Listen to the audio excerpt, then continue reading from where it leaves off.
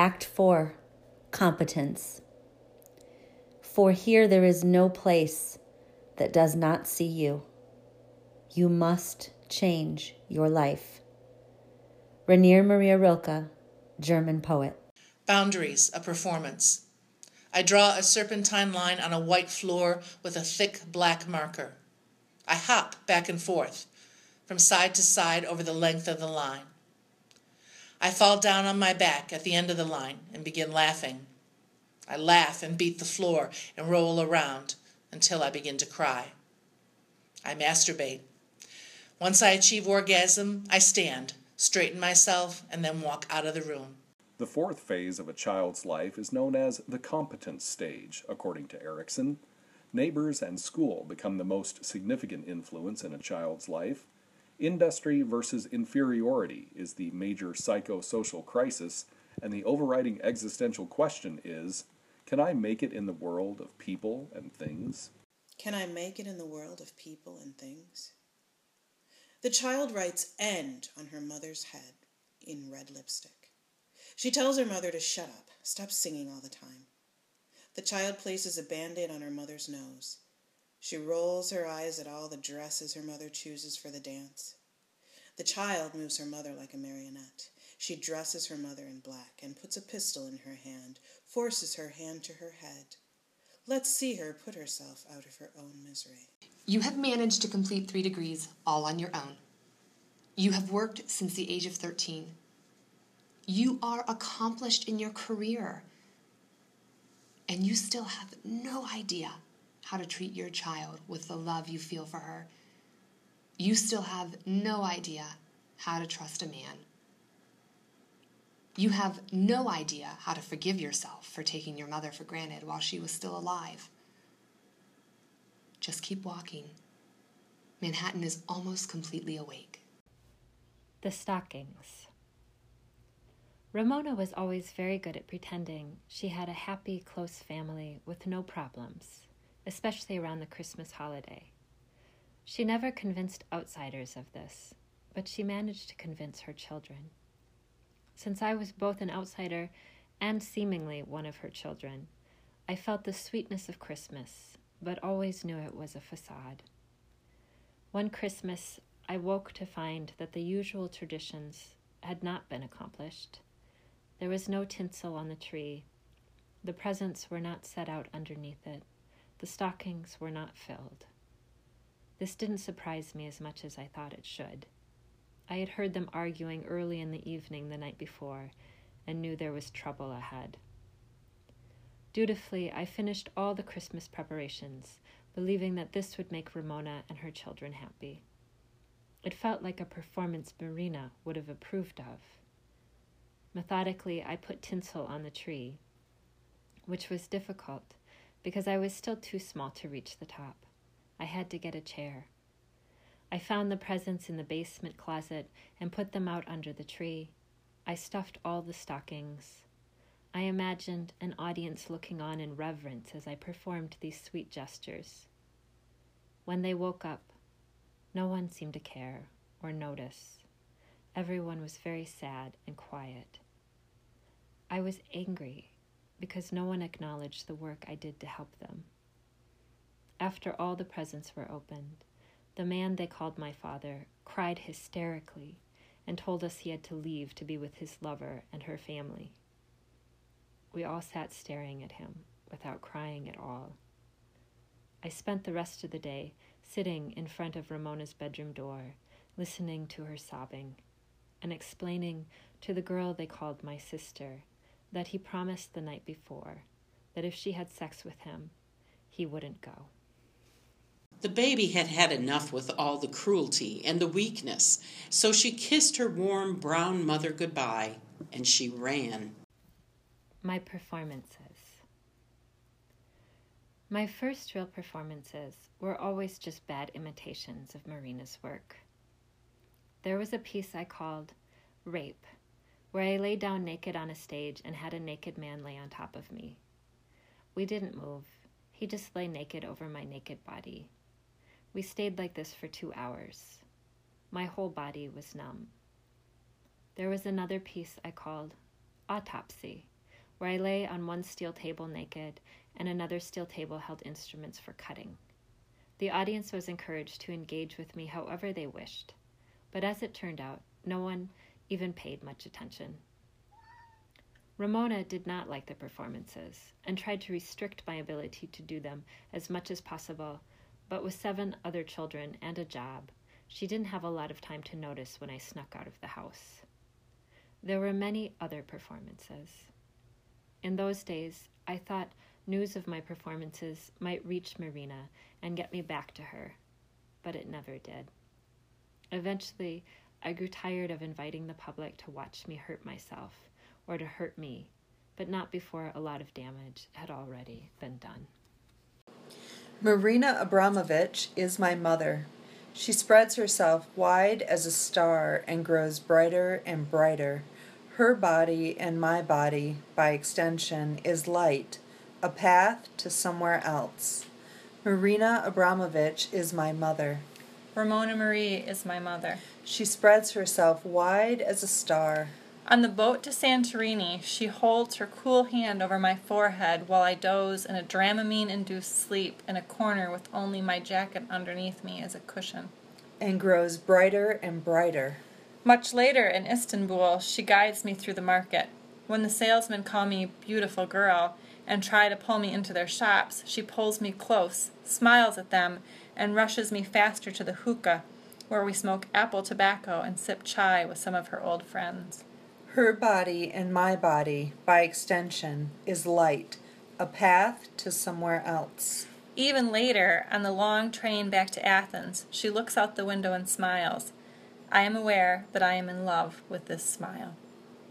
Mama, the daughter is the mother. The way we walked made a snake line in the earth we were too close to see. The baby begins to dance, and the mother does not notice. You would not talk to me or touch me except at night while you rested, and your tears pooled in my lap, so I had something to wash my face with. The baby dances and dances, as if wearing red shoes that can't stop dancing. This journey started out brown as earth, as your eyes, which always frightened me, but became a splintered prism of reds.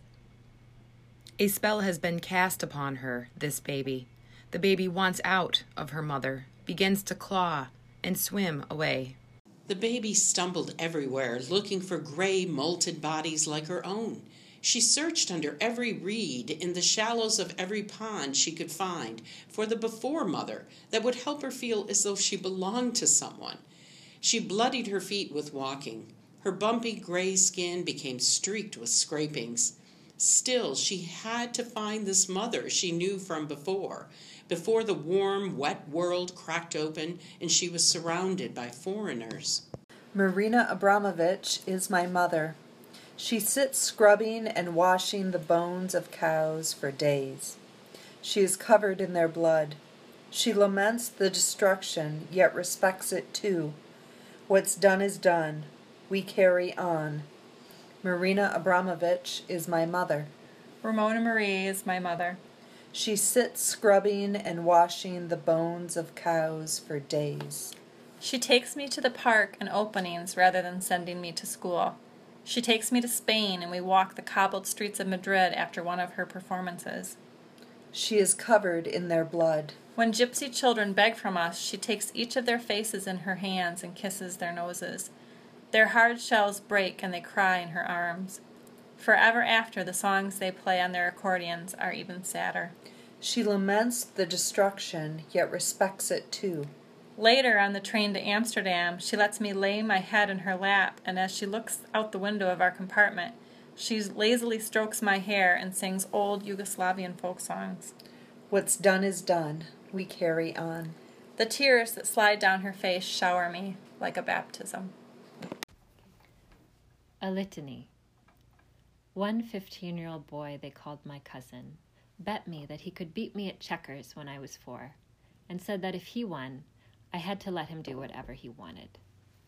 I knew he would win. I was excited by the thought that he was going to make me do something. He won and took me into the bathroom to teach me how to French kiss. When he kissed me, I didn't like it, and then he got angry with me and told me I had to keep doing it or else he would tell. A couple of days later, his father chased me around the house when no one else was there and held me down and kissed me as well. I didn't like that either, but it made me feel pretty. That same year, another older boy they called my cousin forced me to lick and kiss his penis in the back seat of a car while we were on some kind of family road trip. He held my head, and it hurt, and he smelled sweaty and bad. I remember that my father saw us from the rearview mirror while everyone else was sleeping. It took him a long time to tell us to stop. When he finally did, I could tell he was very angry with me. Another older boy they called my cousin gave me a quarter when I was 9 to take my shirt off in front of him and 3 of his friends, and told me if I didn't do it, they'd tell Ramona I did it anyway.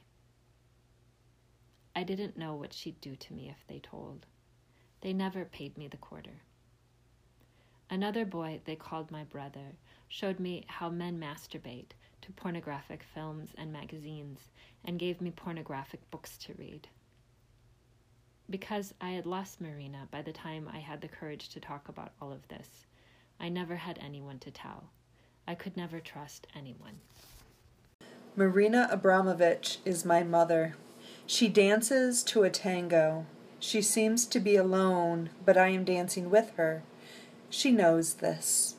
Marina Abramovich is my mother. Ramona Marie is my mother. She dances to a tango. We sit comfortably on 2 overstuffed leather couches facing one another. I tell her everything, emptying and emptying myself of so many secrets. She listens carefully, nodding her head, sipping her green tea. She seems to be alone, but I am dancing with her. When at last, after many hours, I stop talking, she declares her wisdom in slow, deep strokes that resonate in the air like a sonic boom. I feed on the words she gives me like carefully picked cherries from northern trees. She knows this. Later, we cuddle on the couch and watch old black and white movies. She giggles at my equal adoration of Katharine Hepburn and Jimmy Stewart, but I can see she blushes whenever Cary Grant comes on the screen. The baby began to move through the muddy world in shadows, avoiding all other creatures with one careful eye, always looking for her before mother.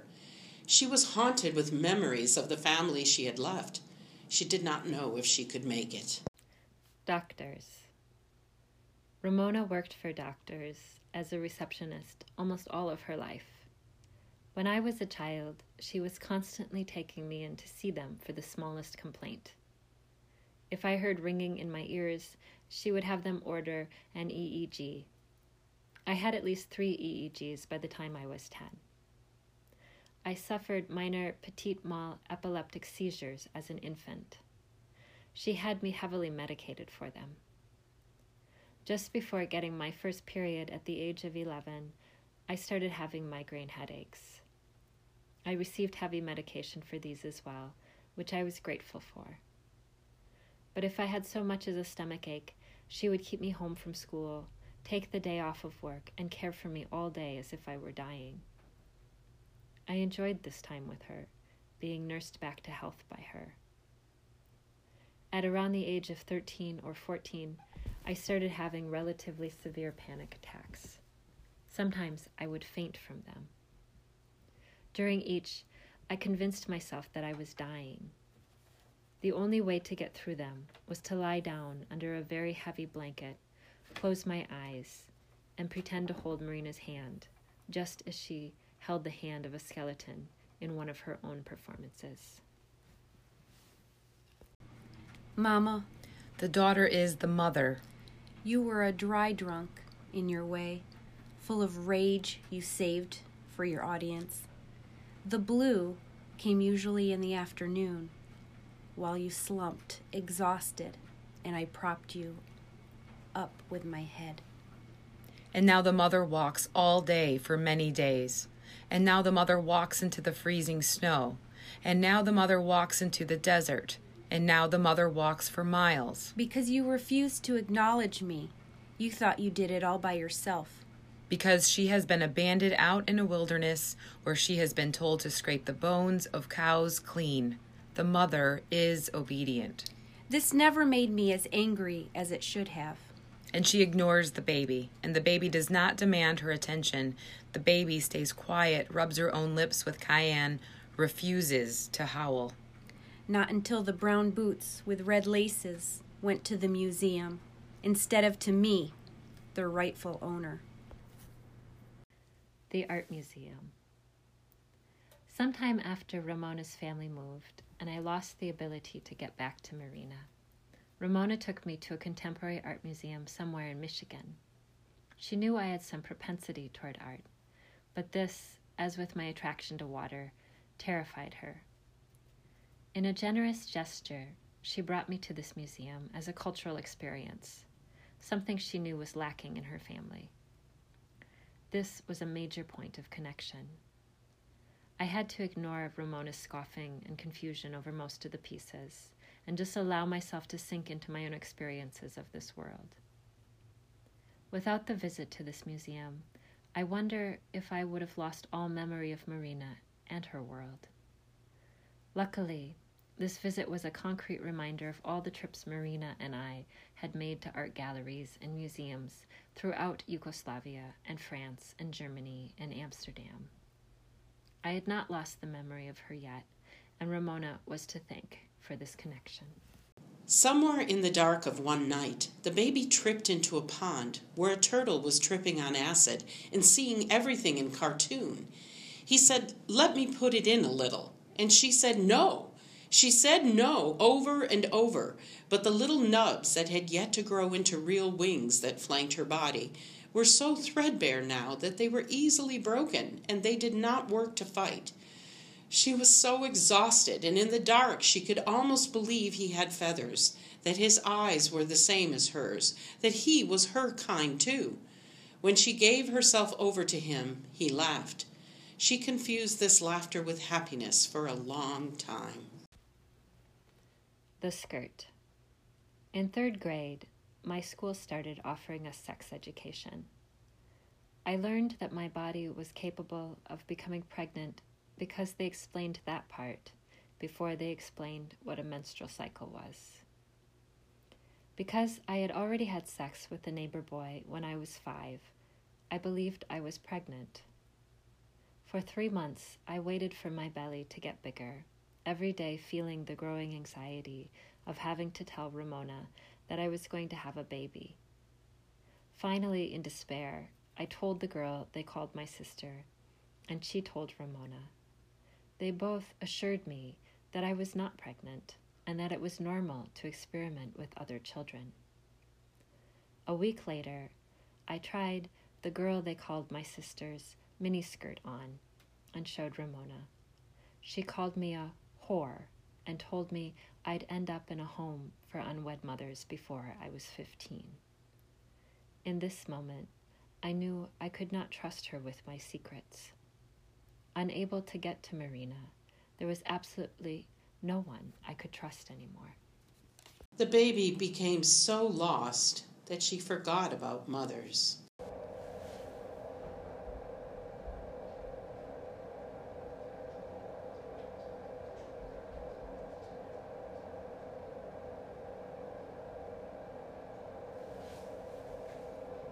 This concludes Act 4. I'd like to thank Tricia O'Connor, Barb Handley Miller, Mark Brown, Shay Davis, Kristen Cornelius, Ara Lynn Ross, Danielle Peterson, Crystal Starkey, Donna Giuliani, and Laura Dahl, as well as Tim Kenyon, for allowing me to borrow their voices for this episode of Marina Abramovich is My Mother. Please visit marinaAbramovichIsMyMother.weebly.com for more information about Marina Abramovich is My Mother and its author, Jodi Ann Stevenson. Please visit the author's Patreon page to learn more about her projects and how you can support her work at patreon.com/Jodi Ann Stevenson. That's patreon.com/JodiAnnStevenson. Thanks for listening.